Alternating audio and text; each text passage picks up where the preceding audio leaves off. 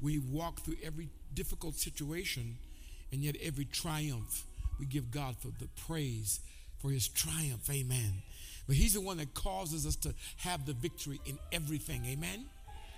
I want to speak with you for a moment this morning because I don't ever want you to see this table the same anymore.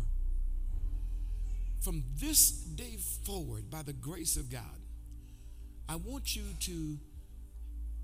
God to give you eyes. Many are talking about 2020 vision, but I want God to give you eyes to look at this table, and when you do, you see something that you've never seen before, and you'll never be able to see it the same way again.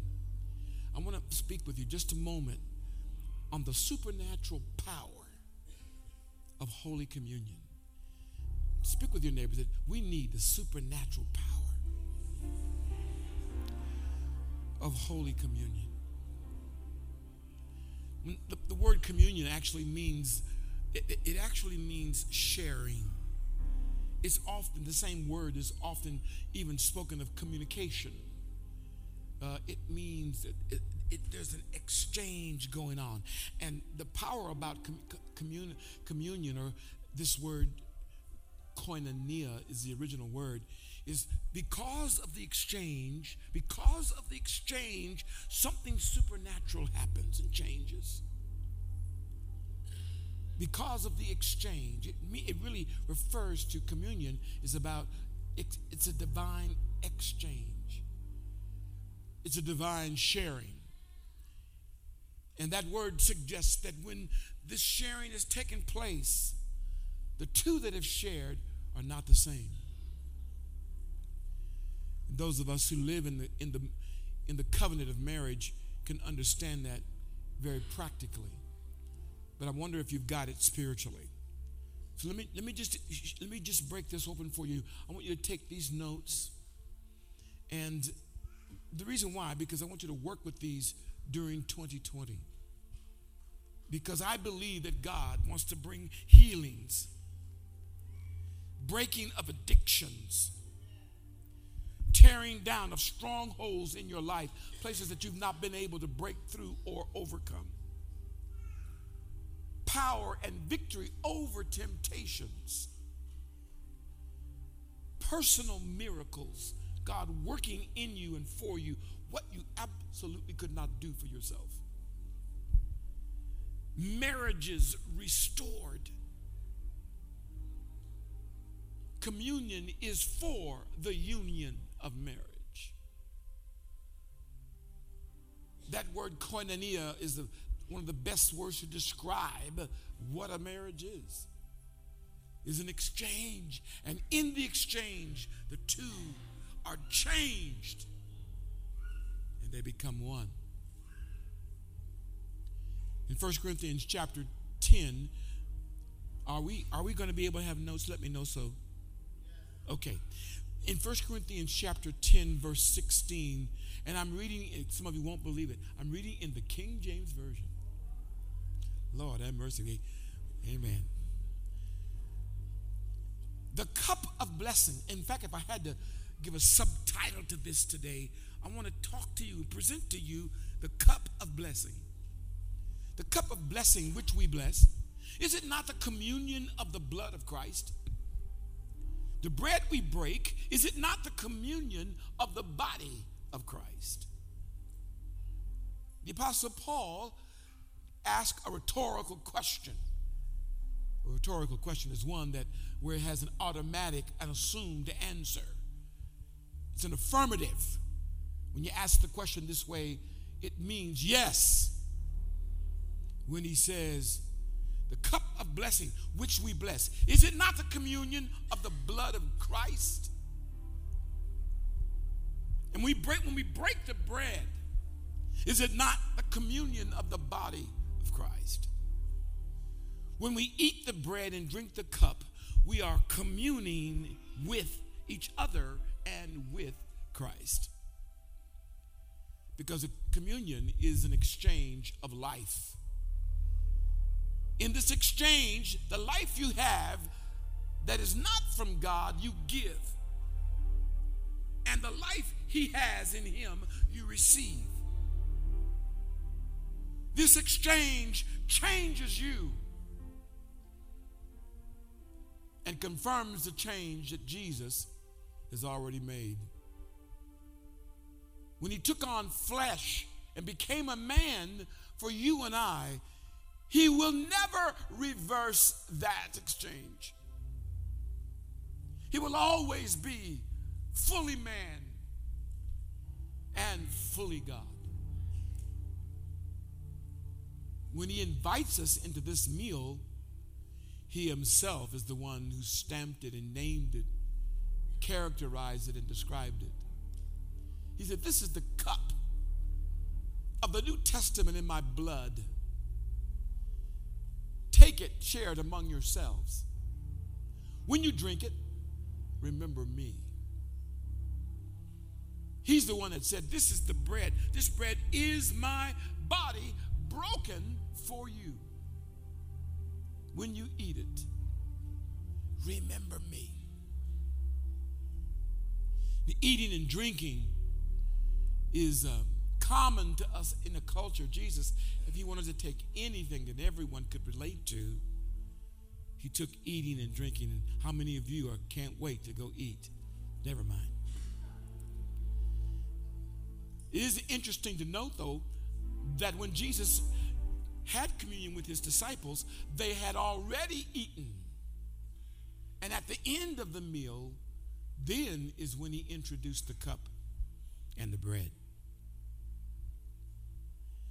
What Jesus did is enough to turn everything around in your life.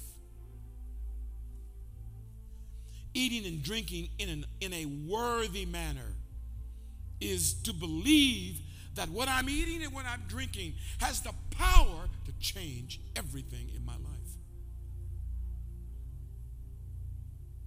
Is Christ's blood strong enough? Is his blood strong enough for you? Will his body and his blood, will it reverse the curse that has been active in your life?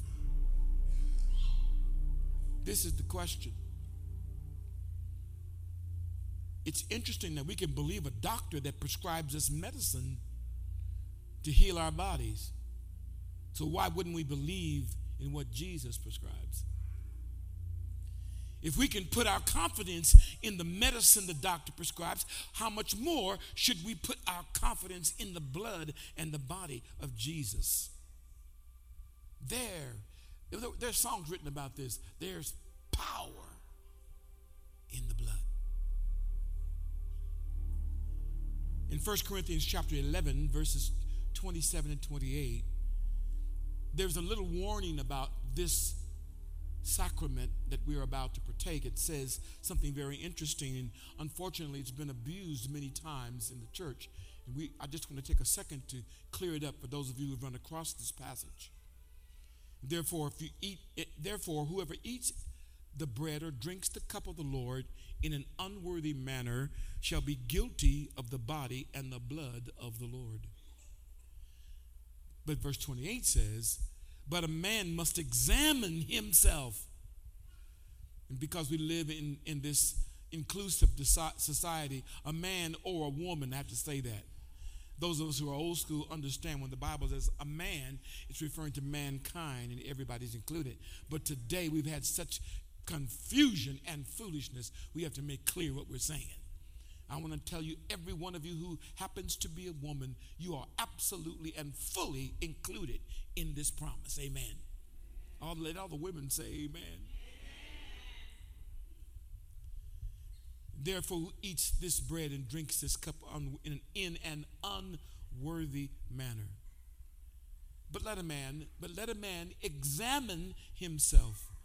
Let a person, in some of the new translations of the Bible, the newer translations don't say let a man, they'll say let a person examine themselves.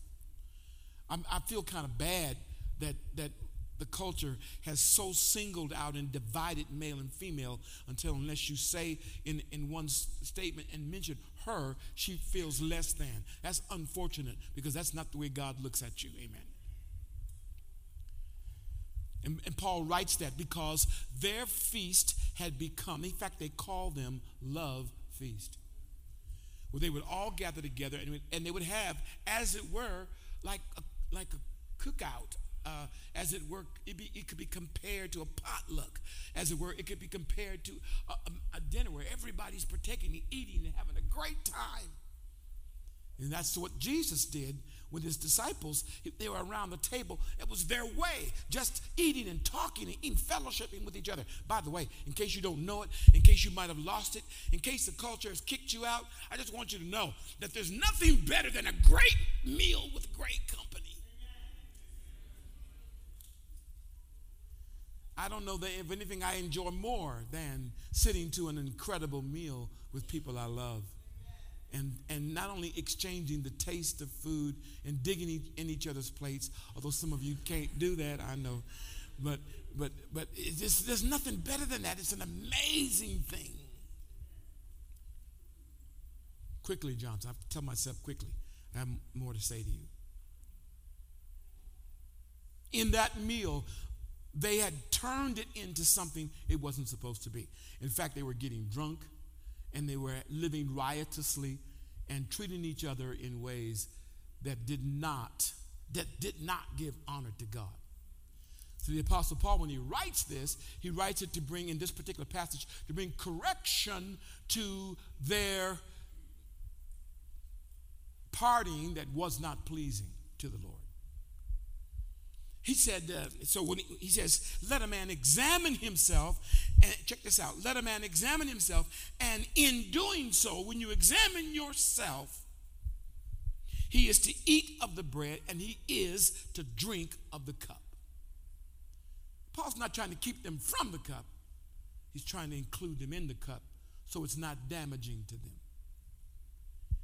When a man examines himself, your self-examination, amen, your self-examination is what makes you worthy of the cup. Because you're not worthy except by faith in Jesus Christ. I'm going to say to you, every person sitting here today, you are only worthy to eat at this table if you believe in Jesus. Check it out, 1 Corinthians chapter 11, verse 23. For I received from the Lord that which I also delivered to you, that the Lord Jesus, in the night which he was betrayed, took bread. Check this out.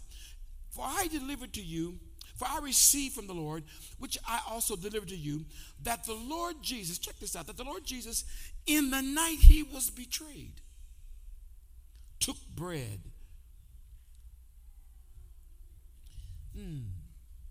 In his most difficult hour, in his most challenging situation, he takes bread and he eats this meal with them. And I want to say to you, some of you may, though you're here today, may be really going through a difficult hour.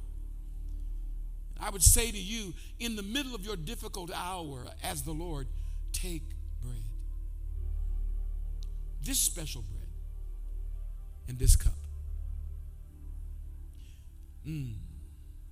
He will help you handle every difficulty in your life. Every difficulty in your life, this meal in faith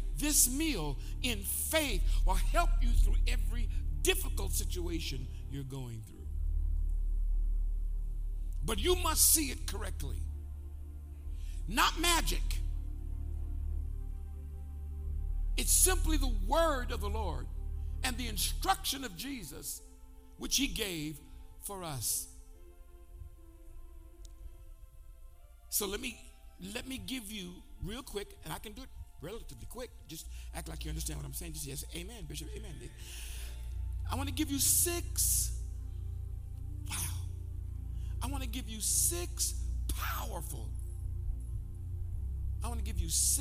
supernatural benefits of this table.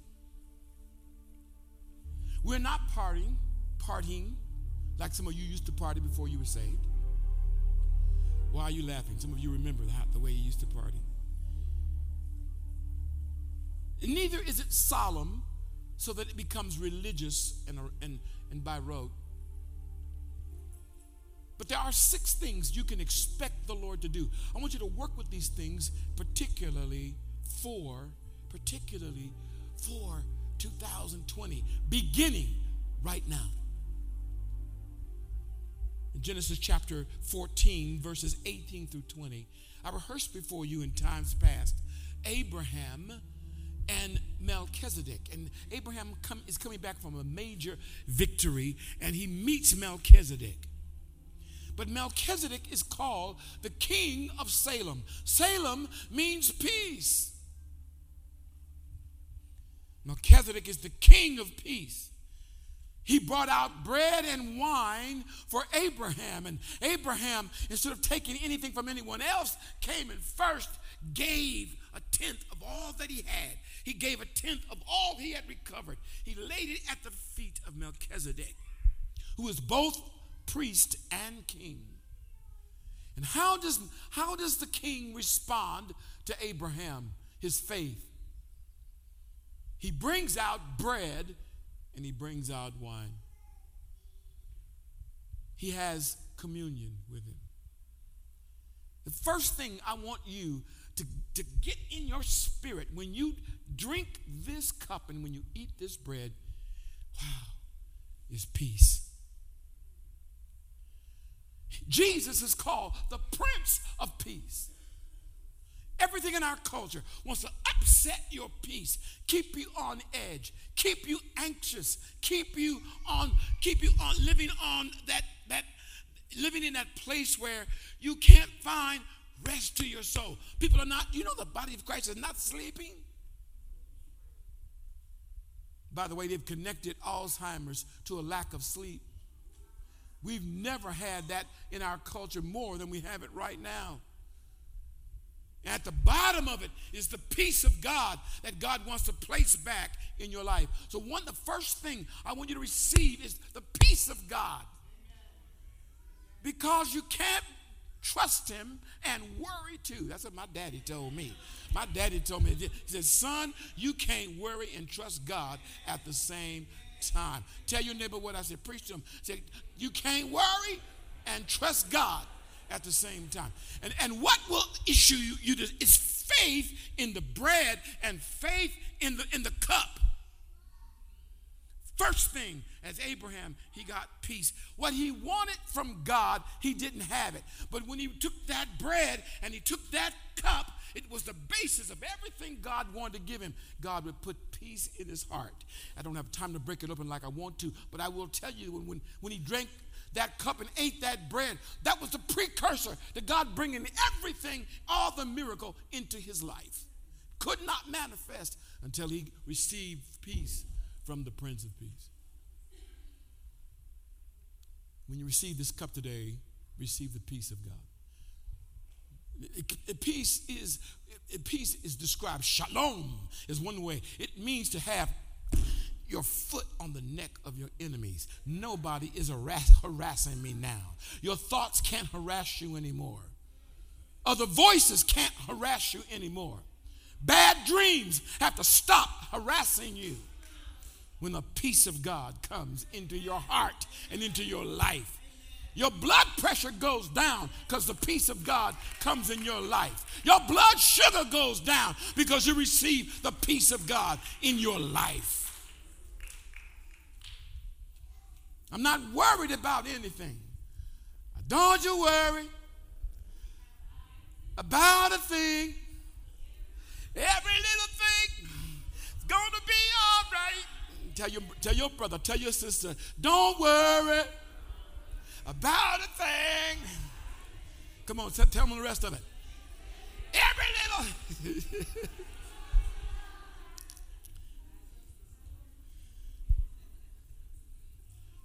And the king of Salem, Melchizedek, blessed him. And we're talking about the cup of blessing. Number 2, the word of God will come into you will get answers you've been waiting for. Listen to this. Look at the 15th chapter of Genesis, verse 1. After these things, after Melchizedek, this is now in the next chapter. After these things, the word of the Lord came to Abraham in a vision, saying, don't fear, Abraham, or Abram, don't fear. I am your shield and your very great reward. I want to just pronounce this over you when you take the cup today. Deliverance from every form of fear. Because his blood and his body, Lord have mercy. You give him your fear, he'll give you his faith.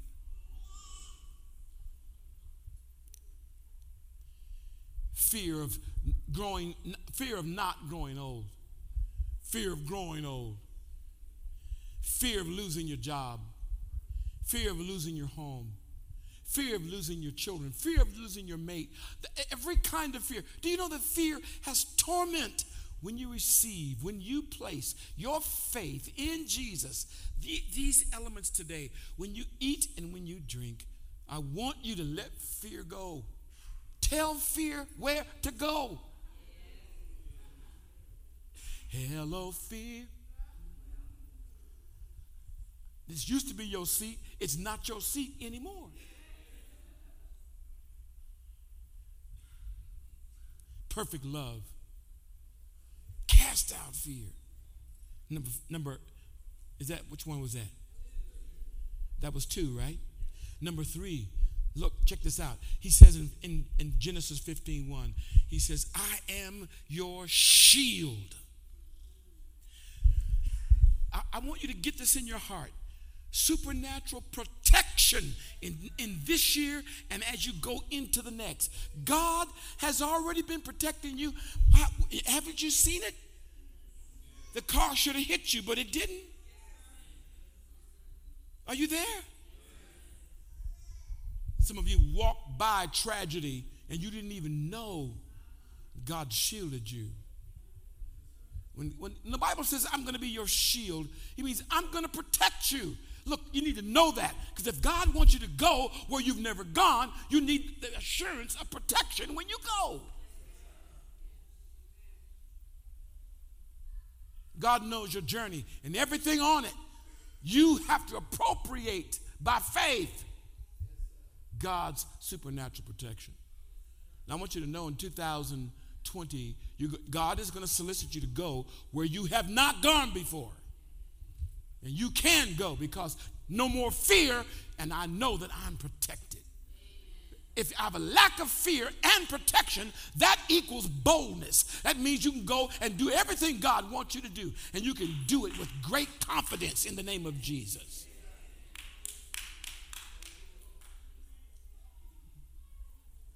When you eat this bread and when you drink this cup today, accept the protection that God has for you. Amen. Put your hand on your neighbor and say, God has already shielded you. See, you can't see the shield, but you can see the results of the shield.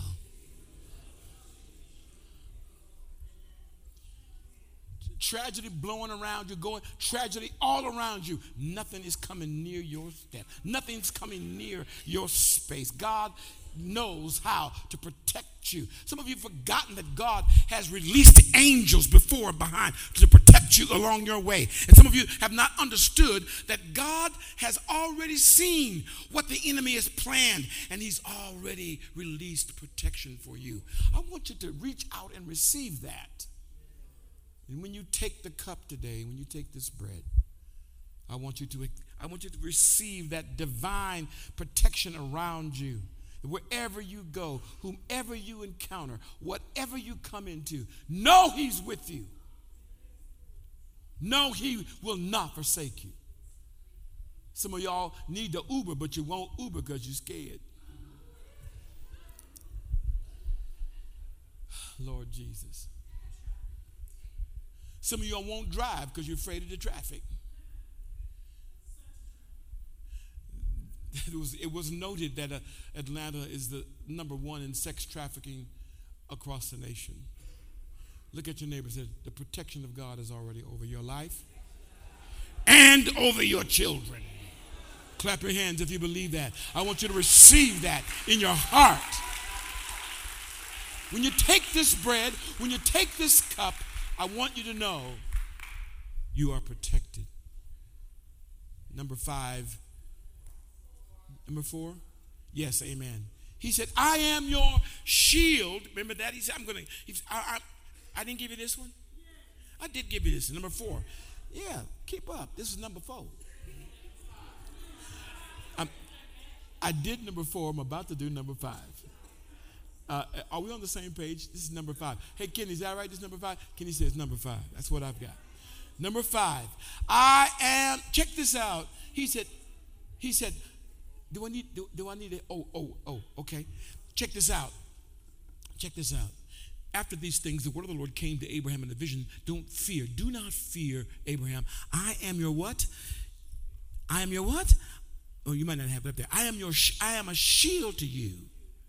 And then he says, your reward shall be very great. Let me give you that phrase, your reward shall be very great, in another translation. I am your abundant compensation.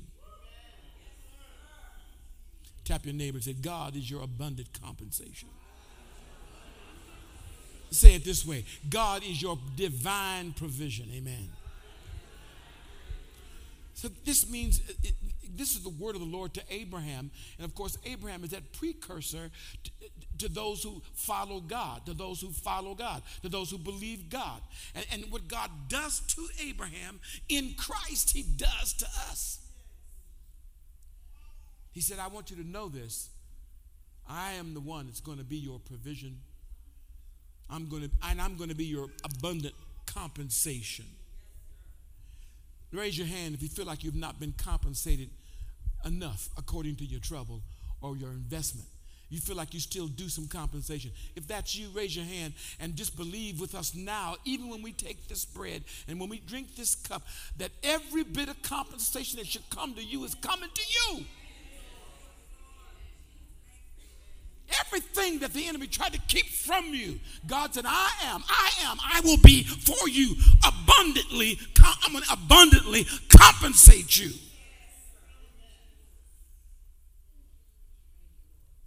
I want you to get a hold of it. And so when you drink this cup and when you eat this bread, tap in to the promise and know that God is going to fix it. You don't believe God is about compensation, you have not read the New Testament. People came and crying to God about, they owe me, Lord. They didn't go to the person, but to God. God is the one that makes sure what everything is, Lord have mercy, everything is due you is going to come to you. Tell them what I said, everything is due you.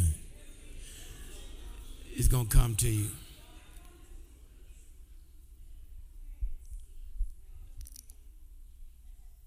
This is the last one, right? In Genesis chapter 18, by the time this occurrence of meeting with Melchizedek happens, then Abraham is on, God has given him the victory when all of the people and when his people were taken, and he went and retrieved all the people and retrieved not only that, but all the spoils, and came back and gave it to Melchizedek, and he honored him. In other words, Abraham honored his victory by honoring the one who represented heaven.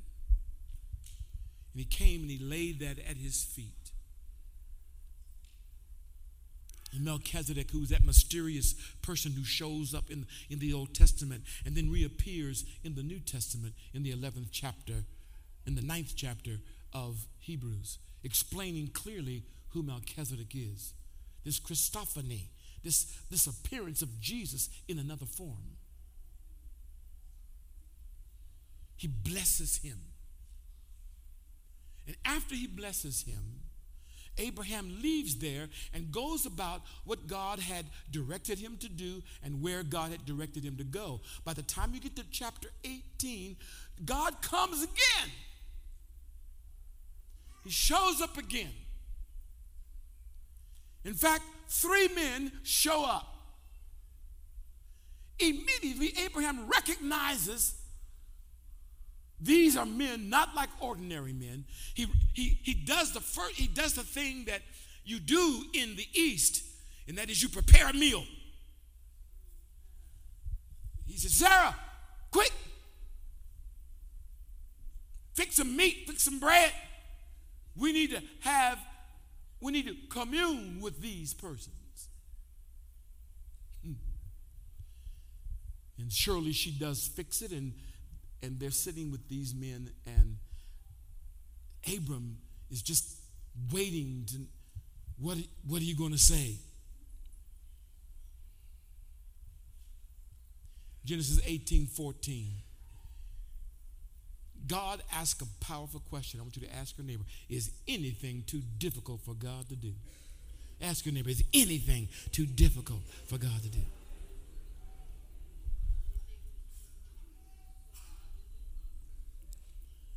Find somebody else that says, is anything too difficult for God to do? And then the Lord speaks to Abram and he says, at the appointed time, I will return to you next year. This time next year, Sarah will have a son.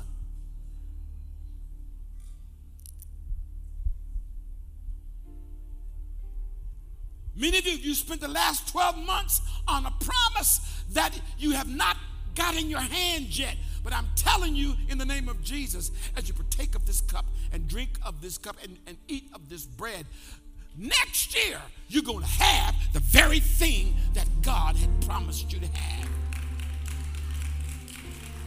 Look at your neighbor and say, is anything too hard for God? Is anything too hard for God?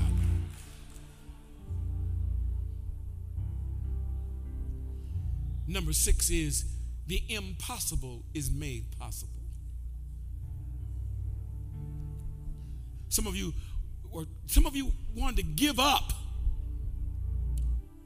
You wanted to give up because the struggle was so hard. You weren't feeling it. In fact, many of you in 2019, you felt exactly the opposite, and you felt like, why even bother thinking about it? Some of you quit praying about it. Others of you just got complacent about it.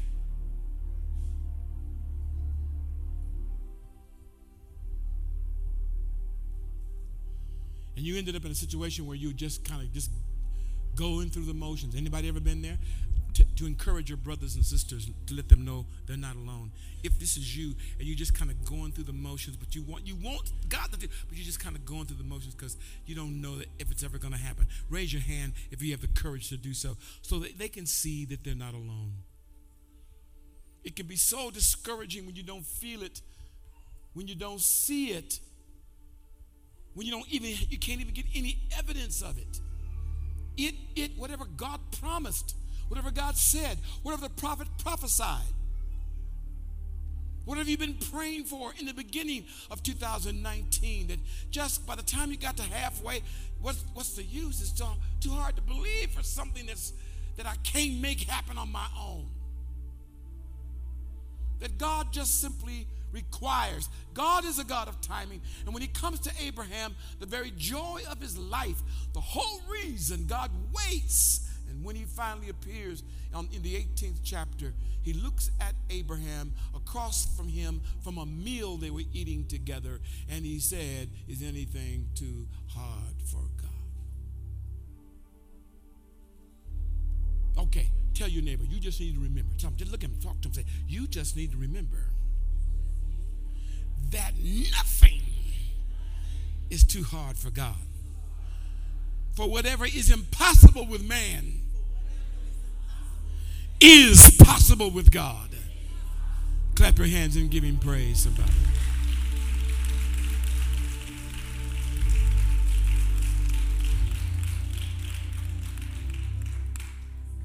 This exchange I'm speaking with you about today, I believe with God and with you that it will happen this morning for you.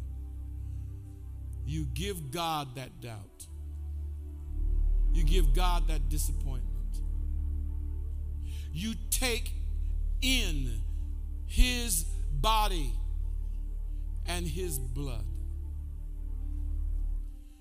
Quit letting theological issues trip you up from your blessing. You don't have to figure out whether it's literally his body. When Jesus said it, his body was in his body. He was in his body at the table when he talked to his disciples. So we know it wasn't physically his body because the body right there. So what are we talking about in the church?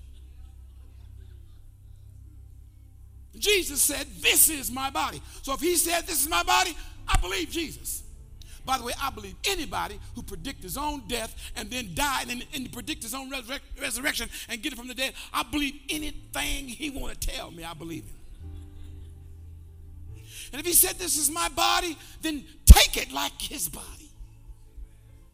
If he said this is the cup of the blessing, if this is the cup of my blood in the new covenant, take it like his cup in the new covenant. Believe this is about your, tap your neighbor again, this is about your faith in what Jesus said.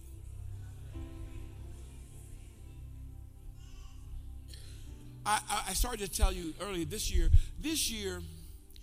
has been something different. In this realm of the Lord's table, the Lord's Supper, some call it the Eucharist, depending on your background. But I want to tell you, it has come to me personally. So there are things that I wrestled with that I needed God to do something. Haven't broadcast it, but this year we're going to participate in more in this table because Jesus said, as often as you do it, as many times, he didn't tell us how many times. In the church, we know we got once a month, and that's kind of, because it became just kind of by road. It became, you do something enough in rotation, it can become a routine, and it becomes so common until the life that is in it, you can't extract it from it. And this year on purpose, I've tried to hear God about when to have this and when not to. And he's been readjusting me. And even personally, even over physical situations, I have to tell you, I was listening to someone last week, and I so related to them. So just don't talk about, because it's very personal. But when you struggle inside, Jesus gave us something to help us in the struggle. He gave us something. He knew we would need it. He knew you would need it. As a family, there's so many aspects of this. You can't possibly exhaust it in one message. But part of the aspect of this is about not only what's happening with you, but what's happening with us. Jesus never intended you to just be a single person going up the rough side of the mountain by yourself. He never intended that. He made provision for us. And in his body. In fact, the Apostle Paul said, when you don't discern the Lord's body, many are sick, many are weak, and many are asleep.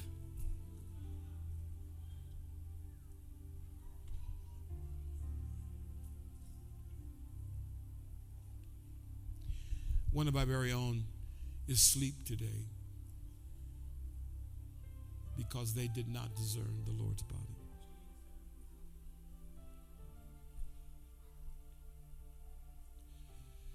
We treated church like a club. Come when I want. I'm at pay the dues. I keep the rules, at least the ones you can see. But that's not what God called the church. He called the church his body. You don't go to church. Tap your neighbor and say, you are the church.